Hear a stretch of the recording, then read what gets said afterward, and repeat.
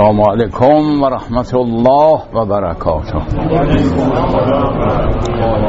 بسم الله الرحمن الرحیم. الحمد لله حمدا لا منتهى لحده ولا حساب لعدده ولا غایة لأمده. اشهد ان لا اله الا الله شهادت ایمان و اخلاص و اشهد ان محمدا عبده و مبلغ رسالاته و خاتم انبیائه صلی الله علیه و آله. ما انار فجر ساطع و خوا نجم طالع. اوصیکم و نفسی بتقوی الله. اتقوا الله حق تقاته ولا تموتن الا و انتم مسلمون. بعضی از اختلافات گذشته است که طرح اونها فایده نداره، ولی برخی از اختلافات هست که طرحش لازمه.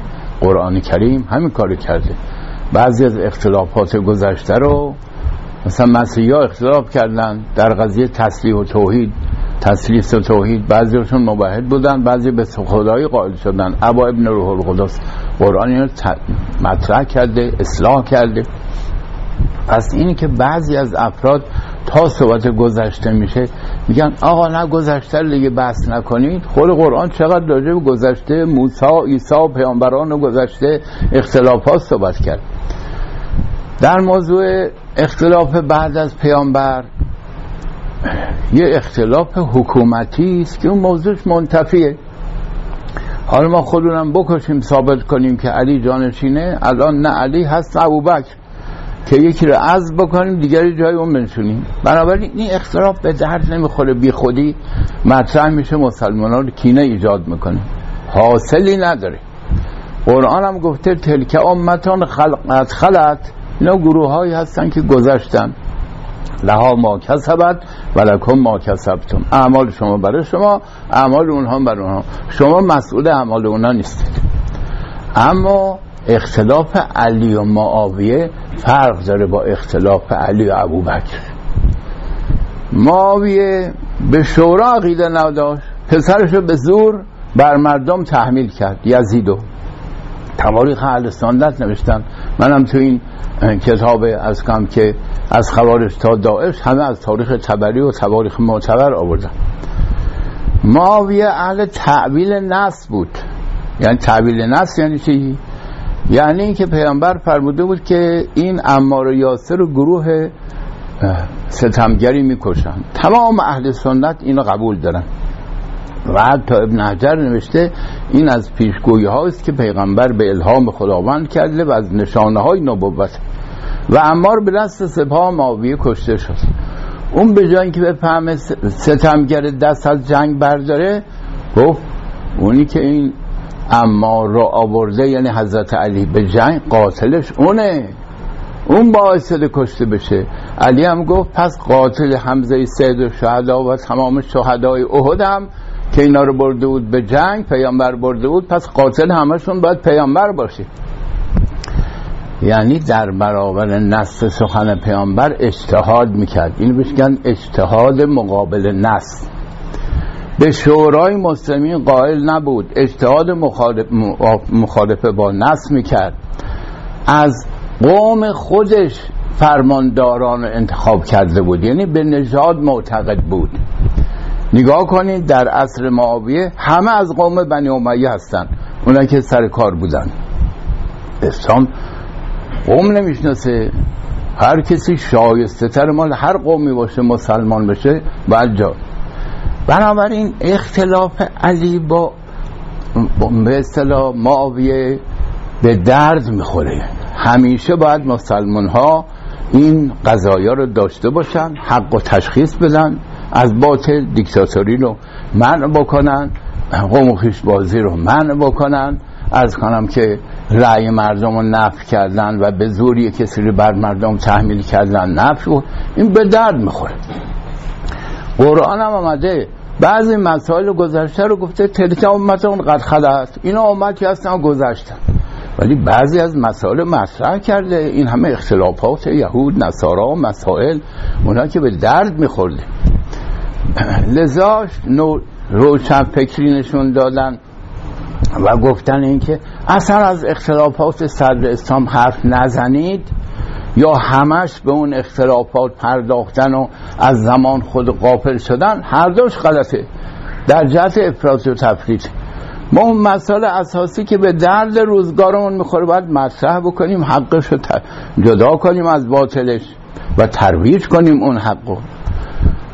بله، موضوع امامت از بعد حکومتش گذشته دیگه، حق با هر کی هم بوده دوزمت تاریخ بر نمیگرده که ما اونو بیاریم سر کار، ولی از به اصطلاح بعد معارفش نگذشته.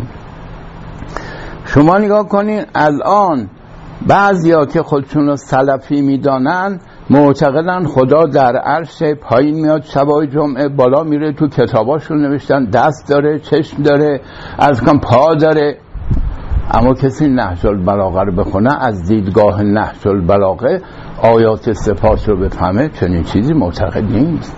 این چه کرده نهج البلاغه؟ این هم شاگرد مکتب قرآنه. ببینید از قرآن چه برداشتی داشته، برداشتش چیه؟ شما مکتب قشای مطلب یه برداشتی دارید، علی هم یه برداشتی داره که باقی مونده. رجوع بکنیم ببینیم که چی گفته، چه برداشتی داره. پس بنابراین استفاده از معارف گذشتگانم از بین نرفته، میتونیم مراجعه بکنیم، استفاده بکنیم ازشون، خودمون رو بی خودی محدود نکنیم.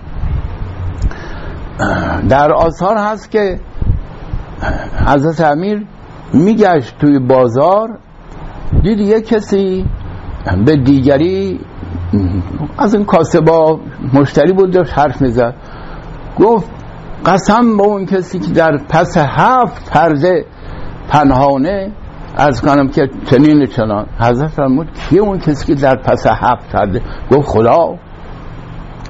گفت مگه نخوندی که اینما تولوا فثم وجه الله، هر طرف روح کنید با خدا روبرو هستید؟ مگه نخوندی که خدا از رگ گردن کجا در 7 پس پرده قایم شده؟ از کنم که اینها بین خدا و تو حجابی نیست، بین تو و خدا حجابه و اون حجاب جهلتو به علم تبدیل کن، خدا رو همه جا حاضر و ناظر می‌بینی. خب این بیانات ما بندازیم بگیم مالو گذشته بوده، بریم میگیم خدا شبای جمعه از آسمان میاد پایین میگه کیست مرا بخواند تا اجابتش کنم، بعد میپره میره بالا رو عرش میشینه، دست و پا و چشم داره. خیلی که هنر کنیم ولی مثل دست و پا و چشم ما نیست. خب دست بزغالم مثل دست و پا و چشم ما نیست، این که وصف خوبی از خدا نشد. به هر حال پس ببینید این اختلافات گذشته بعضی هاش جای تأمل داره، باید رسیدگی کرد، معلوماتون رو زیاد بکنیم. بعضی ها نه، بی فایده است، جز این که بین مسلمان ها اختلاف ایجاد کنه، هی نفاق و دشمنیشون رو زیادتر بکنه، فایده نداره. حالا ما میگیم تو عالم اسلام کمتر صحبت این است که اینجا باید عدالت باشه، اینجا باید مساوات باشه، اینجا قوم خویش بازی نباید باشه، اینجا دیکتاتوری نباید باشه. همش سر اینه که در قدیر و خم علی انتخاب شد یا نشد، هی جنگ و جدال. خیلی خوب شد، ما کو حالا علی که بیاریم سر کار، عمر ابوبکر رو عزلش بکنیم. هر چی بوده گذشته، اون الان به درد ما نمیخوره. به درد ما چیزی میخوره که تو جامعه های اسلامی باید شایع بشه، انتشار پیدا بکنه، مردم طرفدار عدل باشن، ضد قوم خویش بازی باشن. فقط قوم خودم رو بدانم، همه عمرا رو از قوم خودم انتخاب بکنم، از اموی ها بنی امیه، همین کاری که میکردن، و عرض کنم که بچه خودم رو به زور بر مردم تحمیل بکنن به عنوان رئیس حکومت. اینا باید بره و خیلی چیزهای دیگه و خیلی مسائل دیگه که در مقایسه با روش علی با روش معاویه میفهمیم که تعالیم اصیل اسلام در ایشون چجور متبلور بوده. و الا اختلاف علی با خلفای بعدش، خودش با اونا سازش کرده، پشت سرشون هم نماز خونده، دختر بهشون داده، و عرض کنم که اسم پسراش عمر و ابوبکر رو فلان گذاشته، خودش ساخته. این مدارک شیعه اسکاری به مدارک سنی هم نداریم، همشون اقرار کردن به اینا. مطالبی است که بزرگان شیعه همه گفتن. امیرالمومنین پشت سرشون نماز خون، صلی علیون خلف ابی بکر و عمر، دختر بهشون داد، اسم پسراش به عمر ابن علی گذاشت. بحث ما سر امویه ها و معاویه است که یه عمری با پیغمبر جنگیدن، خودش و پدرش، بعدم آمدن با علی رقابت کردن، حکومت به دست آوردن. بعد اون رفتاری که خلفای راشدین داشتن نداشتن، رفتارشون یک چیز دیگه بود، یه راه دیگه بود، یه وظیفه چیز دیگه بود. و بعد اینو تلقین کردن در بیشتر مسلمانان، مخصوصا مسلمانان سنی، که هر کی حاکم بشه ولی امره. بابا از چه راهی حاکم بشه؟ شایستگیش داره، عادل هست نیست؟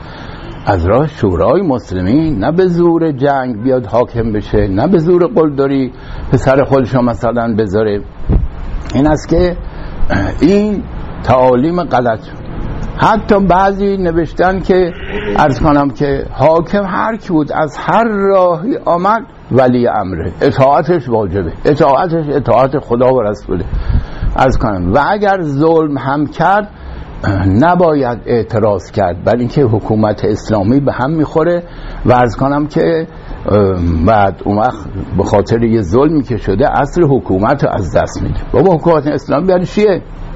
مثلا پیغمبران برای چی آمدن؟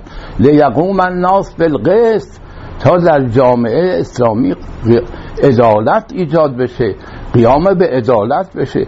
یه حکومت اموی که اسمش خلافت رسول خدا گذاشته و هزار جور و ستم میکنه، مشروعیت نداره اصلا که حفظش بکنه. اینا حکومت مقدمه ایجاد عدالته. حتی تمام پیامبران لقد ارسلنا رسلنا بالبینات و انزلنا معهم الکتاب و المیزان لیقوم الناس بالقسط.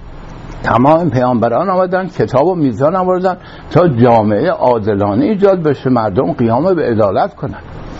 بالاخره اینا مسائلی است که انحرافات مسلمینه و بعضی هم فوری روشن فکری نشون میدن آقا ولش کن، اصلا از گذشته صحبت نکن. اینا خود قرآن این هم از گذشته هم طور گفتم صحبت کردیم.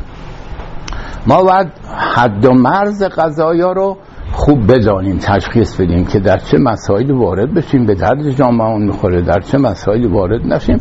خدای تعالی به مسلمین وحدت و دوستی و محبت و بینش و بصیرت عطا کنه و به ما همچنین. ان احسن الحدیث کتاب الله، ان الله یأمر بالعدل والاحسان و ایتاء ذی القربى و ینهی عن الفحشاء والمنکر والبغی یعظکم لعلکم تذکرون. صلی الله علی محمد و آله اجمعین.